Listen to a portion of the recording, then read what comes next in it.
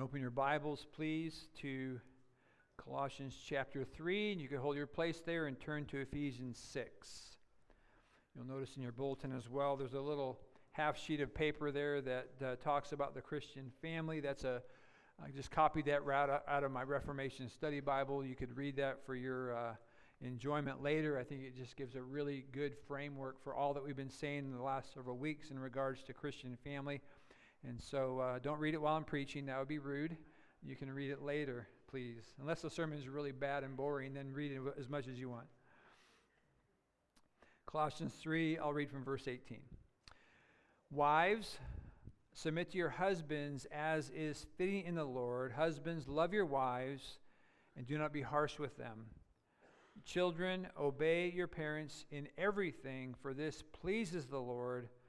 Fathers, do not provoke your children lest they become discouraged. And then over to Ephesians 6, 1 through 4. Children, obey your parents in the Lord, for this is right. Honor your father and mother. This is the first commandment with a promise, that it may go well with you and that you may live long in the land. Fathers, do not provoke your children to anger, but bring them up in the discipline and instruction of the Lord. And Father, as we read from your word, we need your Spirit to direct us and lead us and guide us into all truth. We pray that all that said this morning, Father, would direct us to how we can look to you for help in our parenting. And for those of us who have parented and are finished, I pray that we'd be able to take this information as well from your word and apply it to our lives now and possibly share with others all the great things that you're doing and have commanded us. In Christ's name we pray. Amen. Most of you know, if you've been here for any length of time, that we're working our way through the book of Colossians. And last Sunday we started looking at the idea of parents raising their children in the Lord. I want to begin by laying out just a few things that are not going to be preaching points, but I hope they'll be helpful. It's going to take a while to get through this passage because I have to build a foundation before I get there, and so my introduction will be longer than usual, but I want to just start with these 5 statements. First, clearly you're going to find out as we look at this that what we're saying this morning is not exhaustive. We're not dealing with the topic of child rearing. We're preaching through the book of Colossians, and we've bumped into this verse about raising our kids in the Lord. We've moved over to Ephesians 6 to have a more complete view of what the Bible says, but we're not pausing and doing a long, drawn-out topic of child rearing. We're trying to stick to the text, allowing for Ephesians 6 for more clarification. The subject is vast. And if anybody has any additional questions or concerns, please feel free to ask. We would all readily admit that parenting is not easy. We all need help, and for those of you who are still in the throes of it, there's plenty of help around here, and please continue the conversation if there's anything that comes up that you have any questions about. Secondly, there is no magic formula to raise kids who love Christ and walk faithfully with God. You can't say, if you do A, B, and C consistently, then you'll end up with a believing child. There's some who try to make it that formulaic, but it's just not true. In fact, turn with me to Isaiah chapter 1 for a moment. Isaiah chapter 1. And we'll be back to Ephesians in a moment. In Isaiah 1, the prophet Isaiah begins his prophetic ministry by calling out the sinful, rebellious nation of Judah. At this time, the nation had prospered economically, and the nation had prospered militarily. But they'd forgotten God. And in verse 2, I'm just going to read one verse, Isaiah writes something interesting. Hear, O heavens, and give ear, O earth. For the Lord has spoken. What has the Lord said? He says this, children have I reared and brought up, but they have rebelled against me. Now, certainly the main point of this passage is not about parenting, but it's worth noting that God led and directed and disciplined and taught and loved his people, yet he himself makes the declaration that the children that he reared, the children that he brought up, have rebelled against him. We know that God's a perfect father. And though a perfect father, he's saying he has rebellious children. Now, if you want to read further about that for your homework, you can, on your own, read through Ezekiel chapter 18, and you'll find and you'll notice that God clearly shows that it's possible for a righteous father to have a wicked son. It's possible for a wicked father to have a righteous son, and in each case, God holds the wicked person accountable for their own sin. And the assumption is that a righteous father raised his son in a way that pleased the Lord, and yet the son rebelled against the Lord anyway. We know in 1 Samuel chapter 8 that the prophet Samuel had sons who did not follow his ways. And all the point I'm making is there's no promised formula that guarantees that godly parents will always produce automatically godly children. Now, as soon as I say that, I want to talk really fast with a big however. And this is where you have to listen carefully. Though there's no formula, there's still a blueprint to follow. And the blueprint to follow is in the Bible that's open before you. It's not unusual for young parents to say something like, you know, I bought a brand new car with all these gadgets, or a brand new TV, or a brand new sound system, and I got all these gadgets, but I have a manual. And the manual has explained everything about it, and now I understand it. But then they'll say something like, but when I brought this tiny little baby home, when I brought this little creature, I never got a manual. Yes, you did. The manual is God's word. Everything that we need to know for life and godliness is enclosed in the pages of Scripture, especially in regard to our parenting. God knows the human heart. God knows his own character. He's revealed himself to us so that we can, in fact, reveal him to our children. So moms and dads, get to know the manual. Get to know the author of the manual. The more you know about God and his word and his wisdom, then the more you'll know how to raise your children and point them to God Almighty.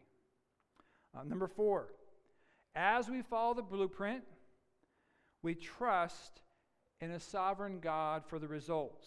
That's important, because the outcome is not up to us.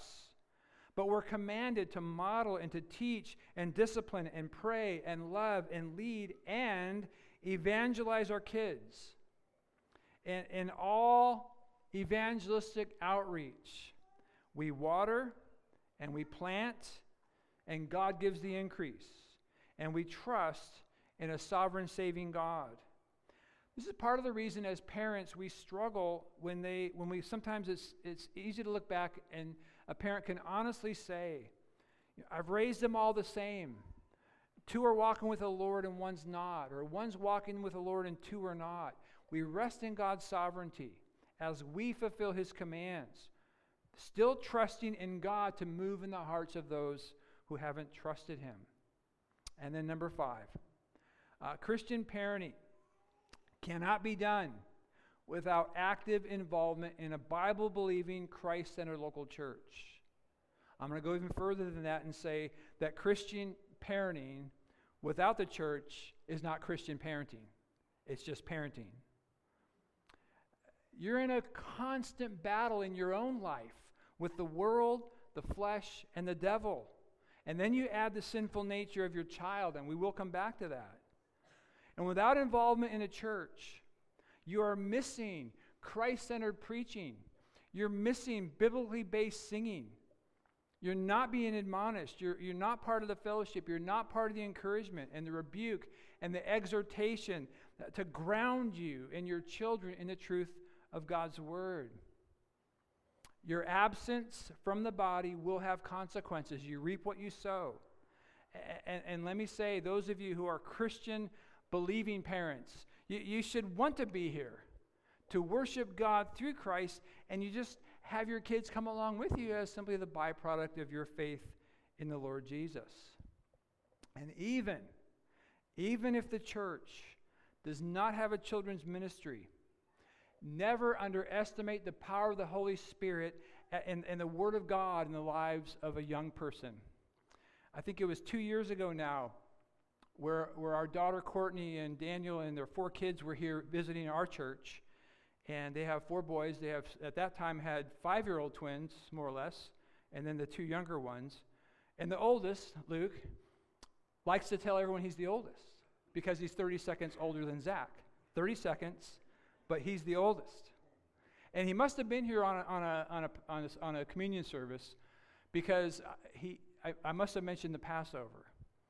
5 years old, and tells his parents, as we talked about the Passover during the service, that if there was no blood on the doorpost of the house in Egypt, the firstborn in Egypt died because they had no lamb's blood from the sacrificial lamb on the doorpost. And when he gets in the car and they're talking on the way home, he says, if I was in Egypt, I would have died. Now he's 5. And what an opportunity for his parents at that moment to point him to the blood of the Lord Jesus who cleanses us of all sin. Never underestimate the power of the Word of God and the power of the Holy Spirit in the life of a young person and in what we would consider an adult congregation. So please remember that as well. God works constantly. Now as we get back to our text, I just leave those 5 points for now. I don't really think I'll be going back to them. But as we get back to our text in Ephesians chapter 6, verses 1 through 4, I want you to see how interesting it is how Paul frames the obedience of children and instruction of parents. He writes, children, obey your parents in the Lord. And he writes, but bring up children in the discipline and instruction of the Lord. I mean, clearly the entire setting of the home is to be structured and rooted and grounded in and of the Lord, demonstrating that all that we do in our homes is for His glory, for His kingdom, and to accomplish this, our parenting must be rooted and grounded in the truth of His Word. We can't do anything in the Lord or of the Lord without His guidance, without His direction, without His commands. So all of our lives are grounded in Scripture. All of our lives are grounded in His Word as we desire to please Him. It has a Joshua ring, doesn't it? You know, when Joshua was passing the baton to the next generation of leaders, and he's ready to go home, and his days are over and be with the Lord Himself, and he looks at the nation of Israel in Joshua 24, he says, choose this day whom you will serve, whether the gods your fathers served in the region beyond the river, or the gods of the Amorites in whose land you dwell. But as for me and my house, we will serve the Lord. I hope that's your cry this morning. I hope your deepest desire is to honor the Lord by following His commands and seeking Him and loving Him and knowing Him, regardless of if anyone else goes with you. I hope you can say, as for me and my house, we will serve the Lord. Now last week we started where Paul started in Ephesians 6:1, calling children to obey their parents in the Lord, for this is right. Then we looked at part of Ephesians 6:4, fathers, do not provoke your children to anger. And if you missed any of that, let me just encourage you to go to the church website and listen to that particular sermon to kind of get caught up. We have so much to cover today. I'm not going to summarize any of what I said last week, so we're just going to leave it there. Because today we're going to look at the second part of the command, but bring them up in the discipline and the instruction of the Lord. And this is how we know that the Bible is our child-rearing manual. The only place to find the instruction of the Lord is in His Word. And since He created us, and He fashioned us, and He knows our hearts, we can trust His Word to lead us and to guide us into all things, especially as we raise the very children that He put into our lives. So let me begin by saying that the key component then of raising children in the instruction of the Lord is not psychology, it's not sociology, it's actually theology. Our theology, our knowledge of God affects how we raise our kids. And one of the first doctrines you need to understand as a parent is the doctrine of sin or the doctrine of total depravity. At conception, in the womb, the sin nature of our children is alive and well. And we know this because Romans 5 tells us that when Adam and Eve sinned in the garden, they represented the entire human race, and therefore their sin and all of its consequences were spread to all men. We are not sinners because we sin because we're sinners. And it's crucial in your understanding of God's word that you understand that when our children are born, we're not given good children who occasionally do evil, but Scripture would bear out and confirm that we're given children with no good dwelling in them, whose hearts are deceitful and desperately wicked. They're enemies of God, spiritually lost, blind, and dead. So it's more than appropriate when you pick up that little newborn to hold him or her in your arms and look at him and say, well, you are so adorable. You're the cutest little sinner I have ever seen in my life. Until you look in the mirror and say, no, actually, that's probably the biggest sinner I've ever seen in my life. It's sobering. At least it should be sobering. That the moment your son or daughter comes into the world, that God's calling you and holding you responsible to raise that child under His instruction, under His guidance, under His commands, and under His word. There's no other way to interpret the phrase of the Lord. You as a parent are the steward of another human being, or several if you have a large family, and you're given the privilege and the responsibility to introduce your child or your children to the God who created them and to point them to the Christ who died for them. That, above all else, is the single most important and the most significant thing you can do as a mom or a dad. I mean, at the end of the day, whether your kids excel in athletics, whether they make it to an Ivy League school, whether they get married and have a successful career and have children where your grandkids look so great on a picture postcard, all of that irrelevant if they don't know and love and fear God. We must take Jesus' words seriously. What does it profit a man if he gains the whole world and forfeits his soul? What does it profit a child? One of your children, if they gain everything, if they're successful in everything, if they're more wealthy than anybody, if they're more famous than you've ever imagined, but they die and go to a Christless eternity. Our ultimate desire as parents is bringing up our children in the discipline and the instruction of the Lord, and ultimately our desire is redemption. It's seeing our unbelieving children becoming committed followers of Christ. And that's not a surprise to us, because that's the goal of the church. It's a story of Scripture from Genesis all the way to Revelation. We know in the Old Testament that the Passover was celebrated on an annual basis, and it was a time for parents to tell their children about the great things God had done by protecting them, by passing over them, like Luke noticed when I mentioned that story earlier. The death angel did kill the firstborn in Egypt, but they passed over those in Israel because of the blood of the Lamb. And then God led them and directed them out of Egypt, out of slavery, through the Red Sea. And they had to talk about that event. They were designed to hear it and know it and hear and put their faith in the God of their fathers. When Joshua led the people across the Jordan, he purposely told the leaders of the tribes to go into the Jordan and grab a big stone and carry it and put it on the side of the river.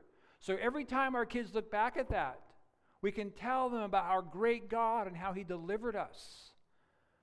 When the Israelites were commanded to celebrate the Feast of Booths, they were told to live in tents for a full week. They could remember how God had delivered them when they were sojourners and strangers in the land. All through the Old Testament, story after story after story and celebration, so that they could tell the children about God and His works and His wonders and His attributes and His love and His faithfulness and his judgment against sin. You cannot force, coerce, or make a child trust Christ.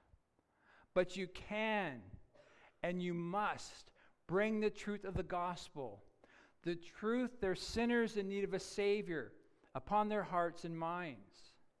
That's the biggest part of bringing up in the nurture and admonition of the Lord. And in our case, as believers on this side of the cross, we're not talking to them about the Old Testament Passover. We're talking to them about Jesus, our Passover lamb, who came to take away the sin of the world, who died and rose again for their sin. Now, since it's our understanding of sin and depravity is what moves us to a better understanding of our need for a Savior.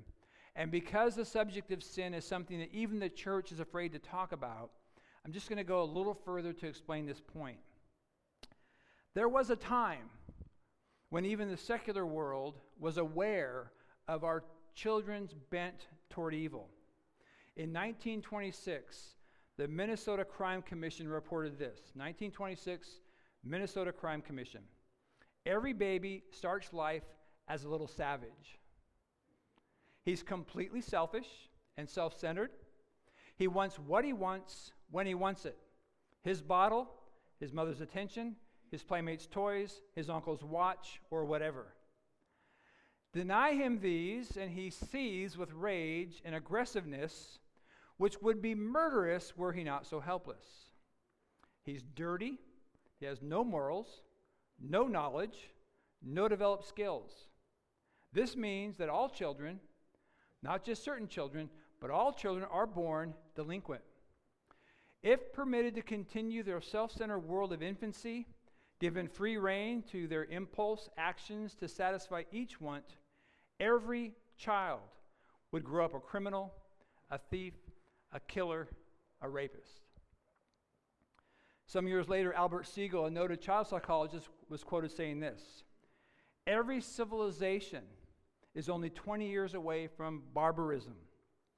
20 years is all we have to accomplish a task of civilizing the infants who are born into our midst each year.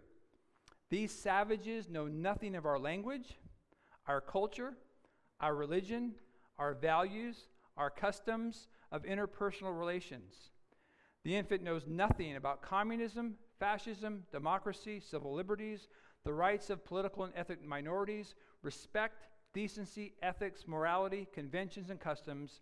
The barbarism must be tamed if civilization is to survive." I think it's Vodi Bakum who used to say that God made them cute so you wouldn't kill them. God made them small so they wouldn't kill you.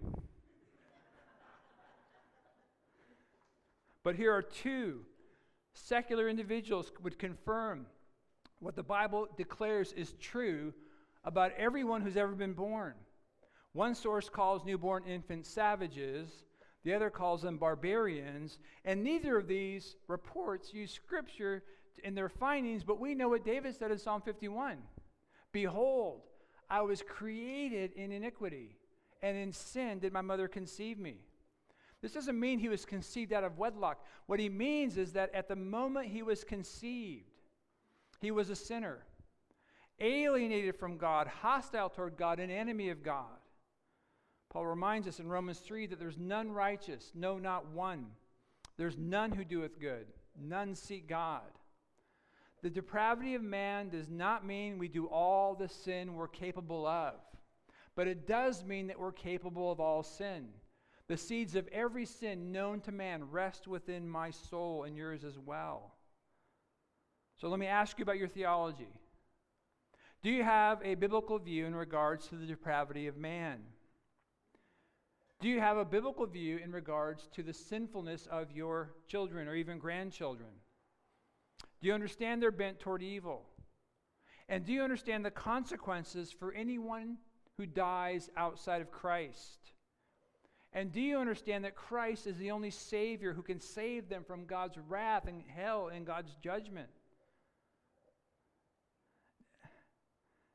Deb and I did not teach our kids to get angry. We didn't teach any of them to lie. We didn't line them all up and say, here's how you do it. We didn't teach any of them to bite. We had a biter. We had a liar. And we have one who had horrible outbursts. He'd hold it all in for months and months and months. And then, whoa, where'd all that come from? Our biter is a pastor in Wisconsin. I don't think he bites anymore. You could ask him when he comes to visit this summer. Our liar has written a couple Christian books, and the Lord's using her and raising 4 kids. You have your stories, and we have all our stories, don't we? But none of us taught our children how to bite, lie, and have outbursts of anger. Jesus tells us how polluted our hearts are in Mark 7. Go ahead and turn there. Mark 7. Again, we're just building the foundation for the doctrine of depravity so we have a good grasp of it. Mark 7. He's wrapping up a conversation with the Pharisees. When they asked Jesus why he and his disciples didn't follow the tradition of the elders in regards to hand washing, Jesus goes on to tell them it's not what's outside of us that defiles us, it's on the inside. He describes our hearts in verse 21. He says, "For from within, out of the heart of man comes evil thoughts, sexual immorality, theft, murder, adultery, coveting, wickedness, deceit, sensuality, envy, slander, pride, foolishness. All these evil things come from within, and they defile a person." Now, don't forget the word foolishness. We're going to come back to that again. This is the savagery. This is the barbarism that both the Minnesota Crime Commission and Albert Siegel are talking about, even though they had no idea. They're confirming what the Bible says about mankind. And it's a parent's job not just to deal with the surface behaviors of our children. It's getting to the root. It's getting to the heart. It's getting to the core. We don't want simple behavior modification. Our desire and our longing is for a transformed heart, which doesn't happen without that recognition of sin, repenting of that sin, and trusting in Christ as Savior. This is why parenting is so hard. I hope those of you who are in the grandchildren stage don't forget how hard it was. It was laborious. That's why you find yourself, especially in those early years, you remember them correcting seemingly all day long. Oftentimes disciplining all day long. If your children were born good and need a little guidance, that wouldn't be very hard. Even if they were born neutral, that wouldn't be very hard either. But our children, again, are born evil, and it's a 24-hour-a-day, 7-day-a-week job with no time off for holidays or vacation. In fact, we notice that their sin nature usually comes out even greater on the days in the calendar that are most significant. Birthdays, vacation, Christmas, anniversaries. I don't know how many times when we're in the middle of our early parenting, when one child would just ruin the day for the rest of the family because of his own sinful, selfish behavior. You don't have any vacations from your own sin nature, so why would your children take a day off for theirs? So the problem is they're sinners. The desire is for them to be saved from their sin and God's wrath and judgment. And we're called to direct our children to God through Jesus Christ. And the command we're given is in our text in Ephesians 6:4, which can be broken down with just 3 words. We need to nourish, need to discipline, and we need to instruct. We'll start with that word nourish because that's really the word that comes from the phrase bring them up. That's how the word bring them up can be translated. If you look forward a little bit to Ephesians 5, or look backwards, verse 29, Paul uses the same word there when he says, "No one ever hated his own flesh, but nourishes," brings them up, "and cherishes it just as Christ does the church." Of course, here he's talking about how Jesus cares for the church, which is how husbands should care for their wives, which is how all of us care for our own bodies. This certainly would apply in the home, that you have a home that's full of love and full of encouragement, full of involvement, full of provision, and have a genuine focused attention on the full orb needs of your children. The word nourish means to provide what is necessary for growth and health and good condition. It's caring for and encouraging the development of someone or something. It's taking the necessary time and effort and energy to invest in something that you love and care about. Alistair Begg explains this word in more of an agricultural context. He would say something, if you have something like a plant to grow or to be nourished in growth, it needs adequate food, it needs nutrients, it needs soil, it needs water, it needs sun, it needs time. And in regards to our children, it's knowing what they need, giving them what they need, not what they want, and looking at the long term, the long investment of bringing them up according to God's Word. Living things that are not intentionally nurtured will never grow or develop. And the intentionality in this text comes here in these next two words. Bring them up or nurture them in the discipline and the instruction of the Lord. Now, the word here for discipline carries the idea of administering painful consequences or other disadvantages upon someone for their disobedience as part of a process of improving someone's character or actions. It's a great definition. You're using the discipline that God has prescribed in His Word in order for your kids to learn discipline and obedience, to have their character improved by the discipline. Now, it's not a surprise, because this is exactly how God deals with all of His children. This is how He deals with us as His adult children. Turn with me to Hebrews 12 for a moment. Now, for your homework, I want to encourage you to read verses 1 through 11 on your own.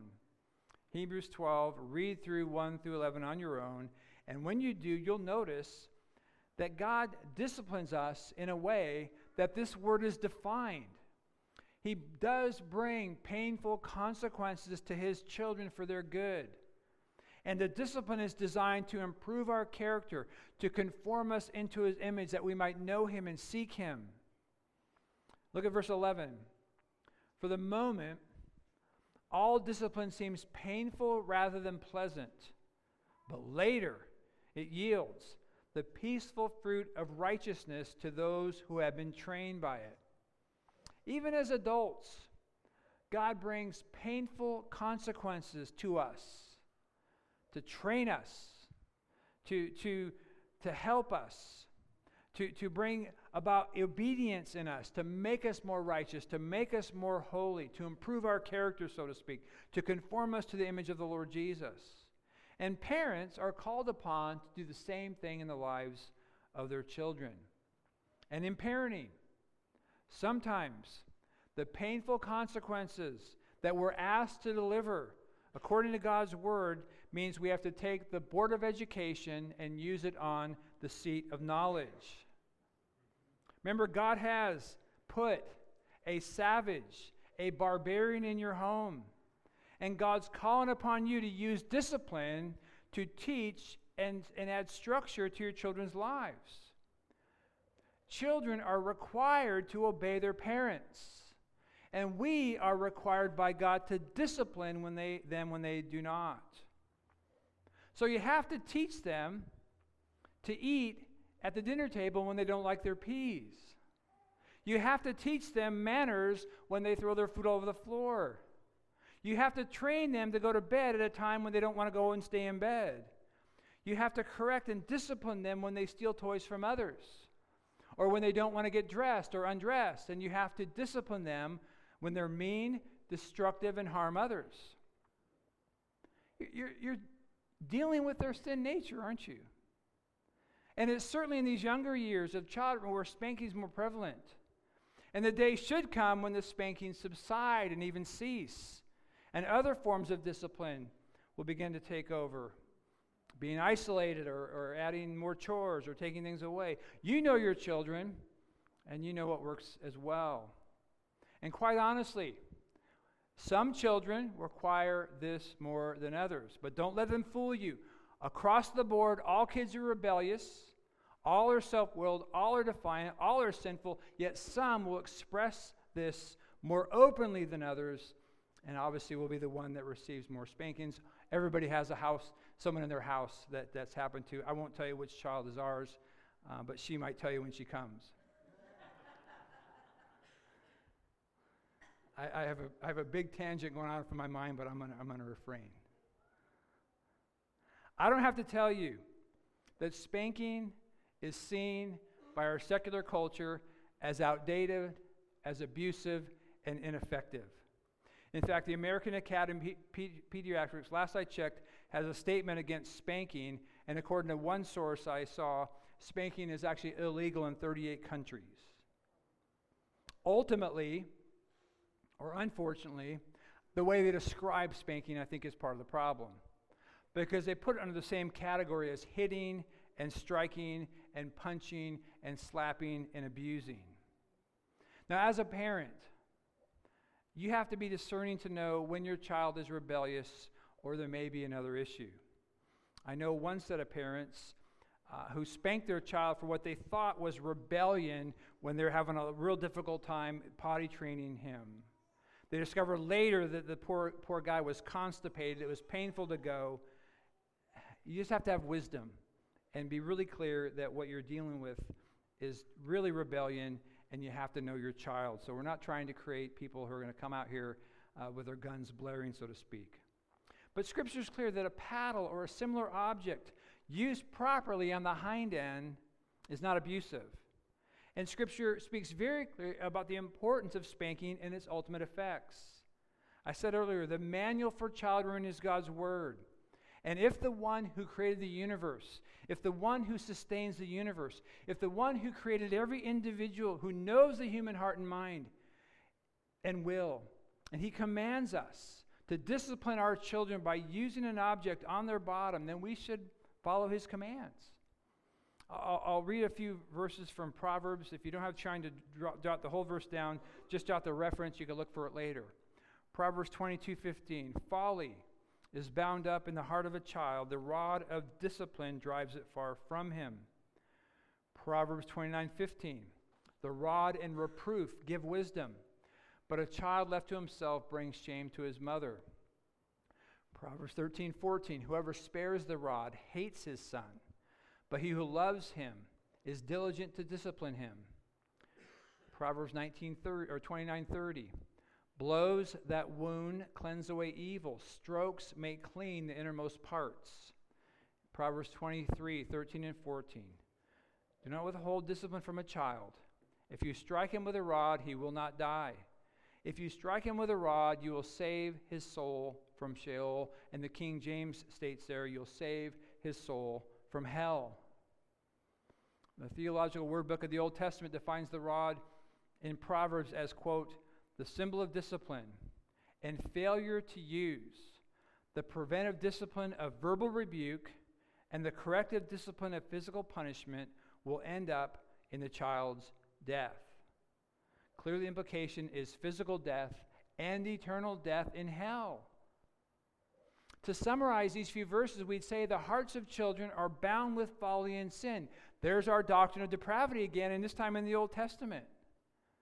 And it's the appropriate use of God's form of discipline that drives sin away from the child's heart. It gives our children wisdom. It proves our love for him. And it's designed to cleanse them and to keep their souls from hell. It's not to be done in anger. It's not to be done in frustration. Not to be done excessively. But it's to be done lovingly and correctively and restoratively. And in most cases, usually a few good swats is all that's necessary. You're dealing with their sin. And probably the most common form of sin will be when they disobey you. And it's important that you teach them that they must obey, and their disobedience is sin. But direct disobedience is not the only reason to discipline a child.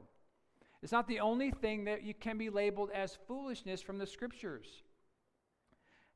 If you took a Strong's Concordance, look up the word folly or foolishness, you'd find multiple definitions and multiple descriptions of what that means. I mean, the book of Proverbs is a tremendous resource for us as we deal with the folly and the foolishness that's bound up in the heart of our child.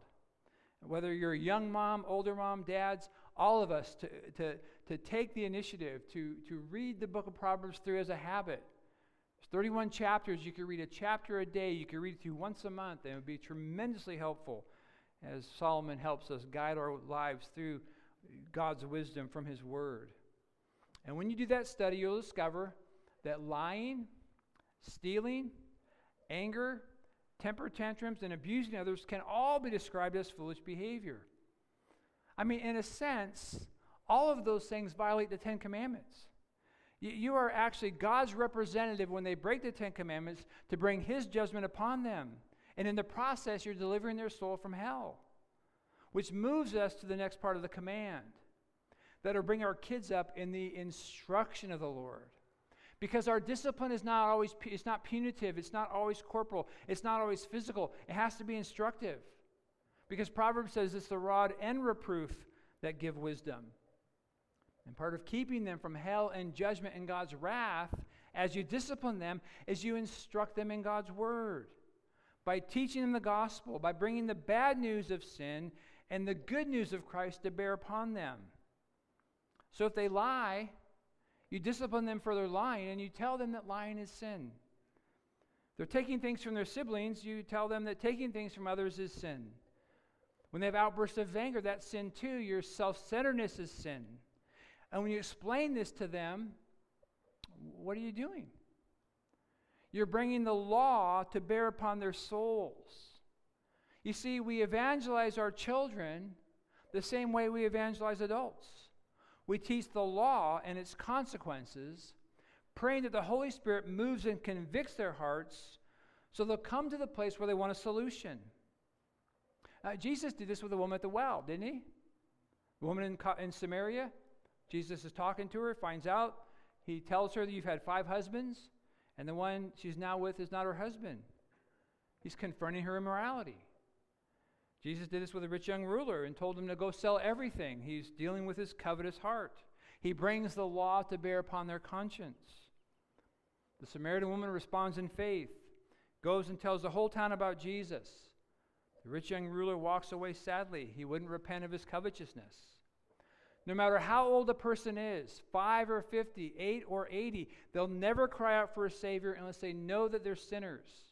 And the bringing them up in the instruction of the Lord certainly includes bringing the law to bear upon their souls. Deb and I remember our pastor in California who, in a particular sermon, gave a mini testimony of his conversion as a young person.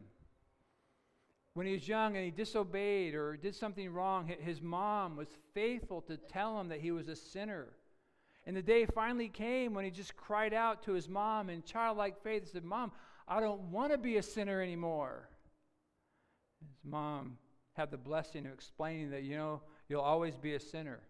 But sinners can be saved by repenting of their sin and trusting in the sinless sacrifice of the Lord Jesus. And our beloved Pastor Steele was converted at a very young age.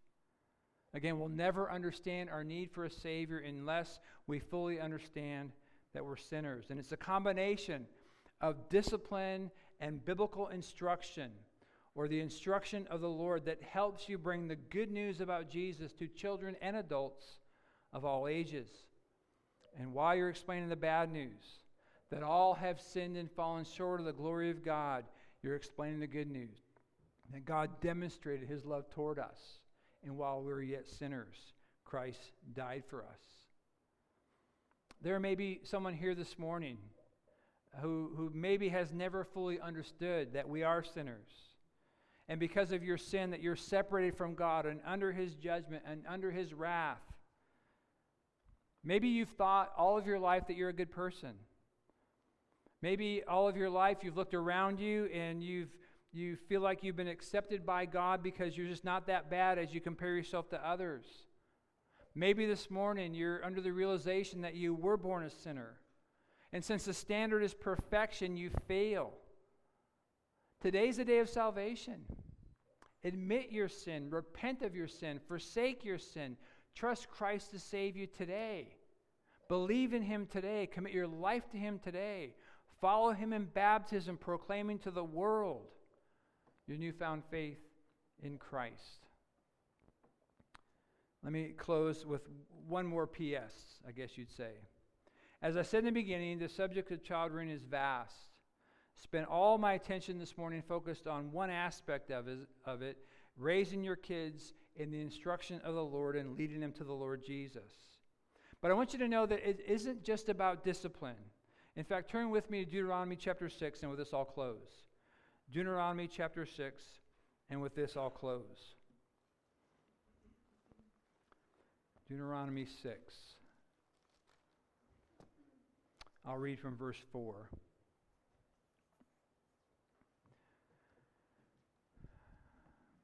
Deuteronomy 6, verse 4.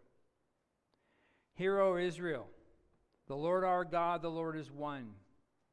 You shall love the Lord your God with all your heart, and with all your soul, and with all your might. And these words that I command you today shall be on your heart. You shall teach them diligently to your children, and shall talk of them when you sit in your house, when you walk by the way, when you lie down, and when you rise. You shall bind them as a sign on your hand, and they shall be as frontlets between your eyes. You shall write them on the doorposts of your house and on your gates. Raising your children in the instruction of the Lord is literally having this ongoing conversation about God and His Word and His ways and His wonders. And it begins with moms and dads first and foremost, according to verse 5. First, moms and dads loving God with all of our hearts, all of our souls, and all of our mights. And these same moms and dads knowing God's Word, you can't teach the words He's commanded unless we know them, right? What's so practical about this passage is that all of us talk about the things that we love. If we love fishing, we're going to talk about fishing in casual conversation. If we love hunting, we're going to talk about hunting in casual conversation. Whether it's sports or family or home decor or shop, whatever it might be, we all talk about what we love. And what this is saying is when you love God and when you know and are learning His Word, you'll find yourself as you raise your kids in the instruction of the Lord in just your normal daily conversations, as you're walking, as you're driving in the car, at breakfast, at bedtime, creating these conversations, talking about what you love, talking about the Lord Jesus, talking about salvation, talking about what you're learning. All Paul's saying to us is love God, serve Christ, instruct your kids, make sure they behave, tell them about Jesus over and over and over, and pray that God would have mercy on them, that He'd open their blind eyes, that they'd soften their hard hearts, bring them to saving faith. And it starts with you and I loving Him first. As I was thinking through a conclusion here, I'm reminded that raising our kids is really similar to pastoring a church. Maybe that's why the Apostle Paul encourages elders to first and foremost manage their home before they're actually in leadership. I am helpless to make anybody who shows up on a Sunday to believe. I have no power to cause anyone to trust Christ or respond to the truth. But that doesn't cause me to throw my hands up in despair. It deepens my trust in God. It moves me to depend more upon Him. Motivates me to study harder and to ask Him to help me be more clear as I preach, and reminds me the power is not me. It's the Spirit of God taking the Word of God and convicting the people of God, and it's all about Him. And as a parent, you do the exact same thing as you trust God to work in the hearts and lives of your children. You know, as I look out the congregation, I heard someone say last week, you know, Rick, I wish I would have heard this when I was raising my kids. Well, let me encourage you for those who have already been down this path. If you're hearing this for the first time, certainly as you examine your heart, you may feel that you failed as a parent. Confess your sin. He's faithful and just to forgive you and cleanse you from all unrighteousness. But from this day forward, keep learning and keep growing and keep praying, because He's still molding you. He's still conforming you. He's not left you. He's not forsaken you. And then ask Him to open doors with this new knowledge that God's given you so you can share with others And He'll receive all the glory. He'll receive all the praise. And He'll receive all the thanksgiving. Let's bow in prayer.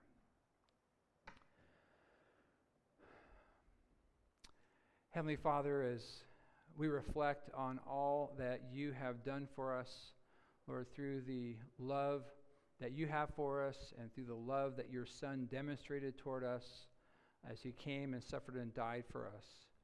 Father, we're reminded of the fact that as parents, our job is to do all we can to continue to point our children to Christ.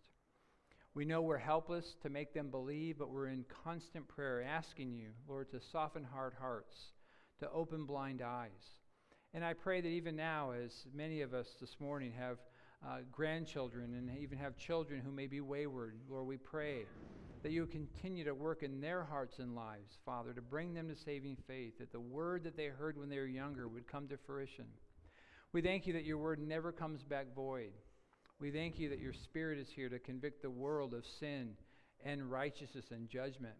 And Lord, we rest in your sovereign hand. We rest in the fact, God, that you're the one who calls people to yourself.